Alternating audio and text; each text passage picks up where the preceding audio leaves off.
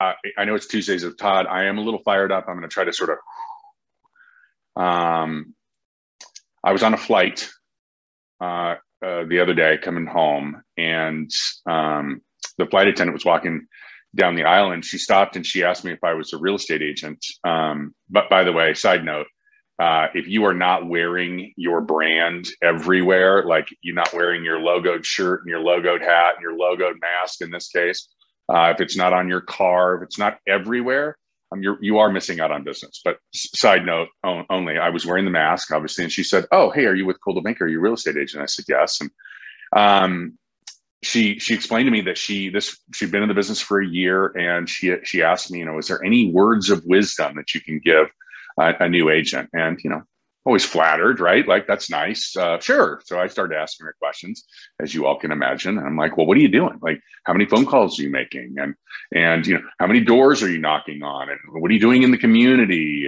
And it was exactly what you probably suspect. I don't know why it still sort of shocks me when I get these limiting answers. Well, I don't really know that many people there, so I don't make the phone calls that I probably should. And well, I'm new to town, so I'm not really part of any organizations. And oh no, I can't possibly knock on doors because well, it's COVID and it's hot outside, and it was all the same kind of stuff. And so I asked her, I said, you're aware that only 13% of the agents make it, right? Like of the licensees, you're aware that 87% fail.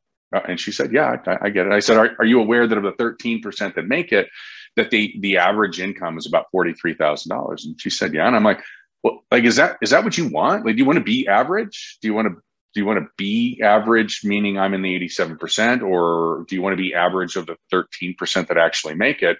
And, and of course she said, no, I want more. And it just kind of got me thinking, and we see this a lot. We've talked about this just in the market. We have this tendency sometimes to say, hey, and it's really prevalent right now, right? Because the market is in fuego. And it's really, really easy to look at your numbers and go, hey, year over year, my numbers are up 30%. And sort of turn a blind eye to the fact that the market is up 40%, right?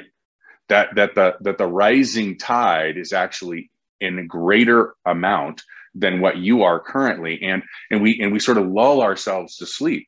And I see this happen in all, whether it be my personal life or my professional life, and being able to lean in and understand that, hey, listen, there are things that I absolutely need to do more of, or less of, or start doing, or stop doing, whatever it is, right? We have to do better.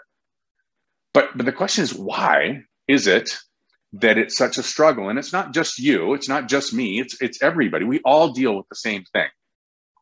And I have an answer for you.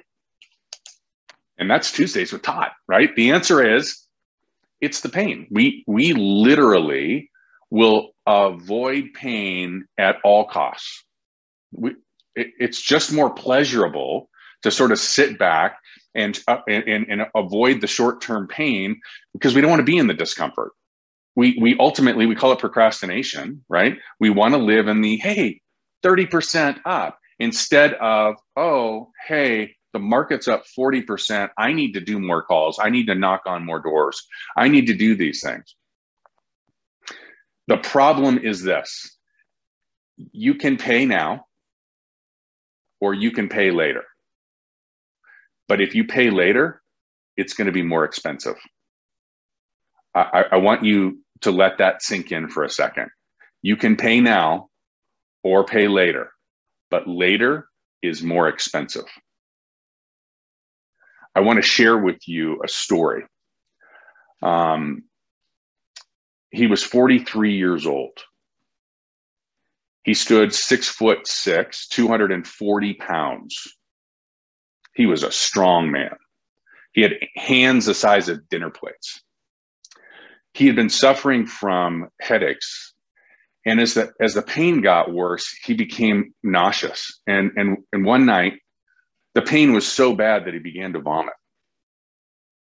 He was rushed to the emergency room. When we got to the emergency room, they ran some tests, and they identified that he had a baseball-sized tumor in the front right portion of his brain. Obviously, the doctors kind of went crazy, and they all came together, and physicians and surgeons, they all came together, and they came up with a plan. Well, it was cancer, and it was going to require surgery. So in the ensuing days, they did the surgery, and they were successful in removing the tumor, thank God. But now they had to figure out where the cancer had come from. So they ran a bunch of tests, and they found that he was in stage 4 lung cancer. That meant another surgery, and they went in and they took 2/3 of his right lung. And while they were in there, they found out that the cancer had spread.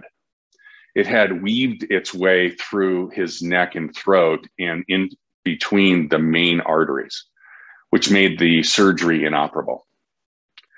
Well, as you can imagine, at this point, he was willing to do anything to fight the cancer, to survive. So he quit smoking, which he had been unsuccessful at doing for 25 years or so. He did radiation, he did chemotherapy, he even did some really expensive experimentals in Europe.